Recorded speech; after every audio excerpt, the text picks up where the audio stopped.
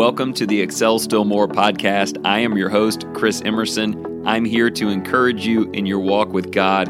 Thank you for joining in. Today's podcast is sponsored by Cunningham Financial Group. John Cunningham is a friend of mine and a brother in Christ, and he can help you with financial decisions and future planning. He's been a big help to me and my family, and I commend him to you. You can reach him at 205-913-1720. I am so thankful you're here, so let's get started.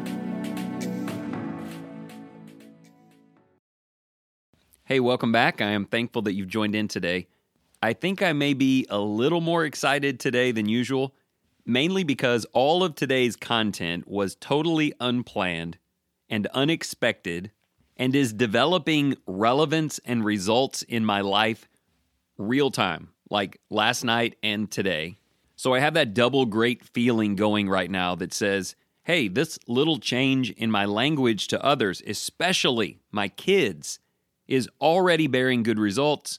And then, of course, I always love getting to share ideas with you that I really believe will help. So here's how this all came together. Yesterday, I'm on my way to the office to record an episode. I had the idea all fleshed out in my mind. I don't ever use notes or scripts or anything, but I was good to go. But just before I started recording, I thought I would take a few minutes and look at Yahoo. I was going to try to read up a little bit on the Ukraine situation so I don't sound like a total idiot when people ask me about it. But right up near the top, just under the Russia crisis, was a Yahoo article about a parenting counselor who is also apparently a big TikTok star. She has 750,000 followers. Her name is Tia Slidham. If you are on TikTok, you can find her at Parenting Coach. Anyway, the title of the Yahoo article was this: Parenting Coach says using when instead of if will decrease struggles with kids. And that title immediately drew my attention. Firstly, because I believe that improving the manner in which we communicate with other people will make every relationship better. And secondly, because I'm still raising kids, and anything that might help me communicate better with them is worth a few minutes of my time. Anyway, I read the article and it was good, and there was a link to her actual TikTok video, which is quite short. And so I think what I would like to do here at the outset is just recite for you the content of what she said. So she opens like this: if your house sounds like this, then I want you to make one simple change. If you don't get ready for bed, no books. If you don't eat your dinner, no dessert. If you don't get ready right now, then no TV for the rest of the week. If you feel like you are the monster of if, all it does is come out of your mouth all day long, I want you to know that you are opening the gates for a power struggle. Every time you say if, you open the door to argue with your kids. Every time you say if, it's like picking up your end of the rope in a tug of war, and they pick up the other end, and we see who wins. So instead of saying if, I want you to change it to when. So instead of saying, if you don't get ready for bed, no books, you say, when you get ready for bed, we'll read some books. When you get finished with dinner, then it will be time for dessert. When you go where you're told, then it will be time for television. She ends by saying, give that a try and see how it goes. So after listening to that a couple of times yesterday, I started thinking about its implications with my kids, which I'll talk to you about some today. But it also began to broaden out to more of a universal sense to me. The way God communicates with me and me with Him, the way my wife and I should speak, and even how I might address any kind of disagreement or friction with anybody, even if there isn't some authority construct. But I wasn't super confident yet that I wanted to share it with you or how I would flesh it out.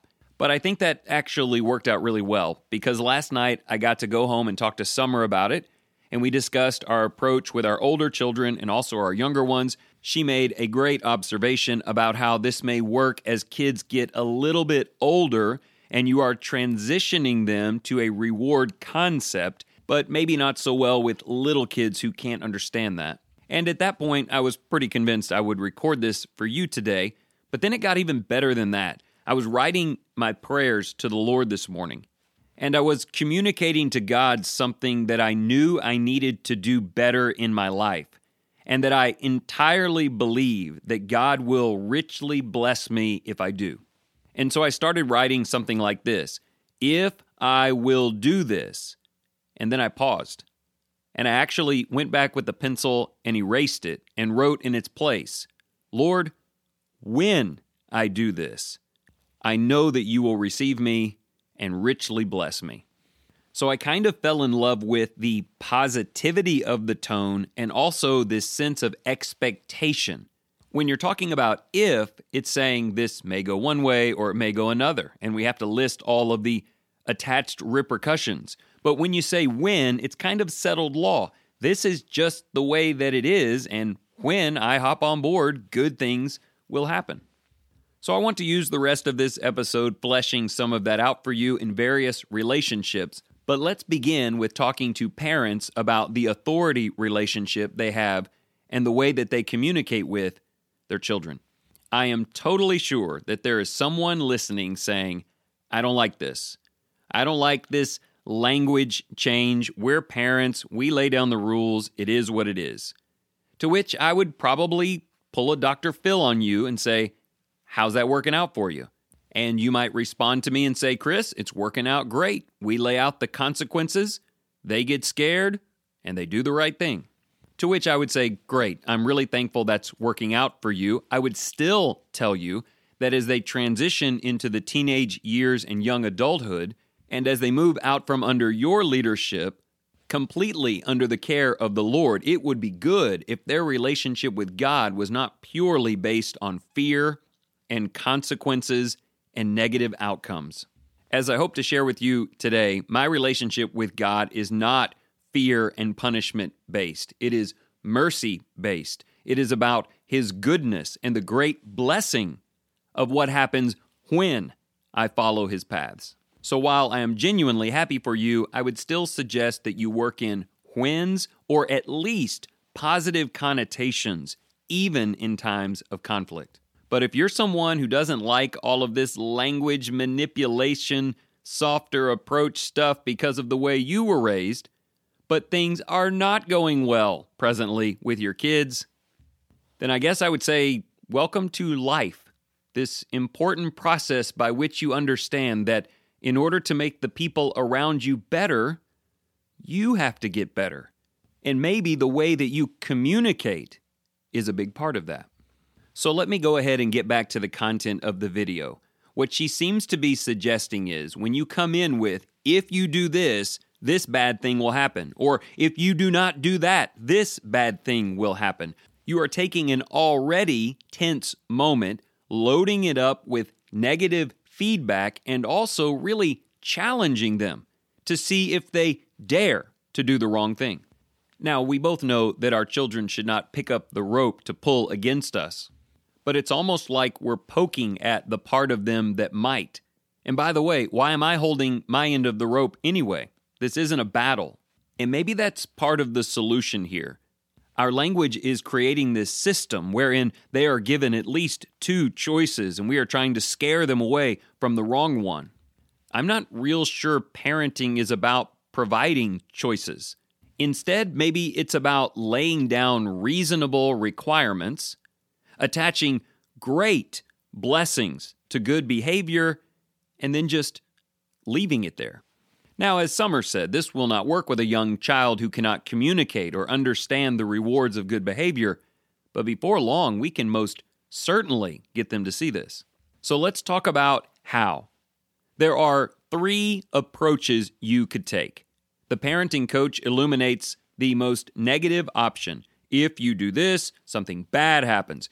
Now, what are you going to do? We can keep the if and try to use more optimistic language.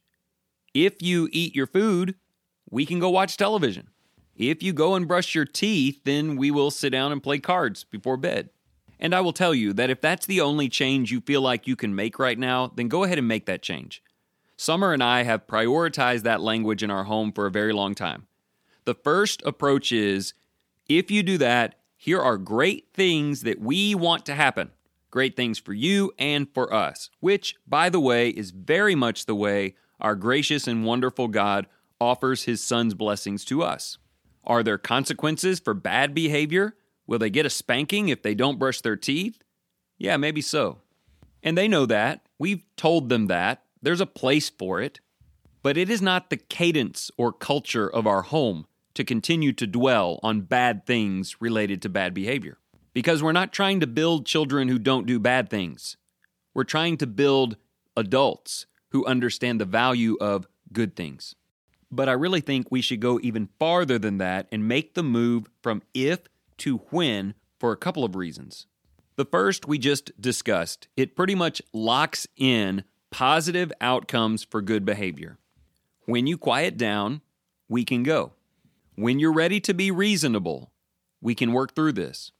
Or to my teenager, when you wash my car, you can drive yours. But do you see what else is happening besides it becoming more positive and less argumentative? It has this built-in sense of inevitability. Not if, but when.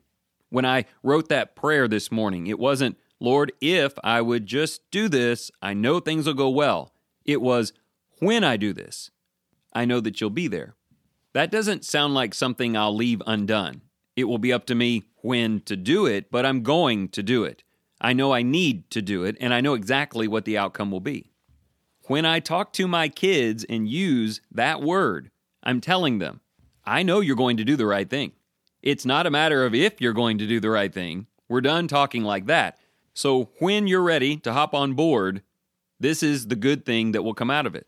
I think there's this sense that we can just force our kids to do things, and there's probably some truth to that up to a certain age. But that's kind of my point today. There comes an age when it has to be about more than just being forced to do something to get out of punishment. Because I want these kids to grow up and love and respect us even when we can't force them. Because when they do that, they are a blessing to us and us to them. And that scales really well to our relationship with God. I worship God not because if I don't, I'll go to hell. I worship God because when I do, the blessings are unimaginable. You might say, well, with my 8-year-old, this means it could take a while. And that's probably true. There will take some extra patience. But I'm 43, and I'm pretty sure God feels the same way about me. But one other benefit to the when language is that there really isn't any room for argumentation or banter or negotiation. They aren't battling you anymore. They're only battling themselves. If you pose some if, then dark scenario, they pick up their end of the rope and start pulling. But when you come out and say, when you finish dinner, we'll all watch a movie. The conversation is kind of over. At this point, the only person they're battling is themselves, because I've already told them, I know you're going to do it. It's reasonable, and it has to happen, and I know something great's going to happen afterwards. Now it's completely up to you to decide when you're ready to accept it.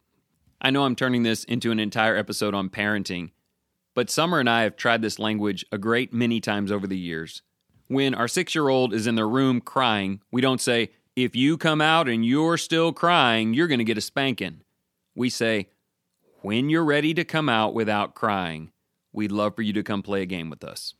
At that point, it's kind of up to them, and I like that. All right, in the last 5 minutes or so, let me branch this out and talk about other relationships. You've heard me mention a couple of times about the connection between God and me. He is the authority in my life. And you may be able to cite verses and email them to me where God says, if you do this, then this happens. If you don't do this, then that happens. And you'd be right. But I would ask you to take a peek and see how many of those are worded in a positive way, because God is a qualifier. He wants to save you. He's not a disqualifier, trying to find a reason to punish you. I mean, if he was looking for reasons to punish us, he would not have to look very long. So even when God uses if-then language, there is an air of hope, isn't there? The mercy of the Lord, the sacrifice of Jesus, the love of God. We never once question the fact that God loves us. And his rules are absolute. There's no room for negotiation. But when I do them, he has attached unbelievable blessings. And so it's not about me arguing with God saying, God, I don't know if I like this rule, and can you change that consequence? It's just me battling myself. When am I going to just do what God said and receive the blessings of Jesus that he died to give me? As I express that to you, can you feel it? Not only this sense of optimism and positive outcomes, but this sense of inevitability. There's no debating or challenging, just me making the decision to embrace the grace of God in exactly the way he told me. So I hope you can see how the when over if model works with God in both directions. When you're praying to him, use when as you acknowledge his will for your life. And when you think about the way he sees you, understand his ever-present expectation that you can do well and that great things can happen. Okay, one more line of thought here before we close, and admittedly, I'm pretty early on in my thinking of how this would work. But can this when language work even where there isn't a clear-cut authority construct? Maybe I'm talking about the conversation between husbands and wives. I mean, there is a headship in the home, but basically in communication of desires and needs, there's a lot of equality. When you're communicating with a friend that you're having some issue with, and largely this is about when these small conflicts, maybe larger ones, arise in our relationships and how we handle our side of it, especially when we want them to do something different than they're doing. Perhaps this could apply to brothers and sisters in Christ, or brothers and sisters in the flesh, or maybe even someone you just met. Somehow things have already gone crossways, and your initial approach to resolution is, if you do that, here is a consequence that is coming your way. A husband tells a wife, if you don't calm down, then, and I don't know what he says next, but it's probably not going to work out well. Because he's already created extra conflict on the scene, and punishment is now the theme of the interaction. I think we can at least start with if-then constructs that are rewarding. If you can calm down, then we can go on a walk and work through this. If you will give me your license and registration, we will get the information we need, and this fender bender will be behind us in no time. Now, I think you can already sense the kind of patience, kindness, and self-control that will be needed by you, the one issuing the warning or reward. But even then, I like when better because it moves away from bartering and it just gets to, look, here is my expectation. When you're ready, I'm ready. If you feel like they need to calm down before the conversation can be productive, you don't say, if you don't calm down, this is really going to become a mess. You say, when you are ready, I would like to sit down and talk about this. But I would add this little tidbit to the end, whether an authority relationship or not. Be wise with your when. You're laying out a simple behavior to reward diagnosis. Don't make it unreasonable. When you jump 10 feet high, I'll clean the garage. Be sure it's something kind, reasonable, and good for you both. I got to tell you, I'm only one day in. It's worked with one child, it's worked in prayers, and I'm kind of anticipating using it in other ways. And just like she said in the video, I would love to hear feedback from you on what happened in your life when you transitioned from if to when.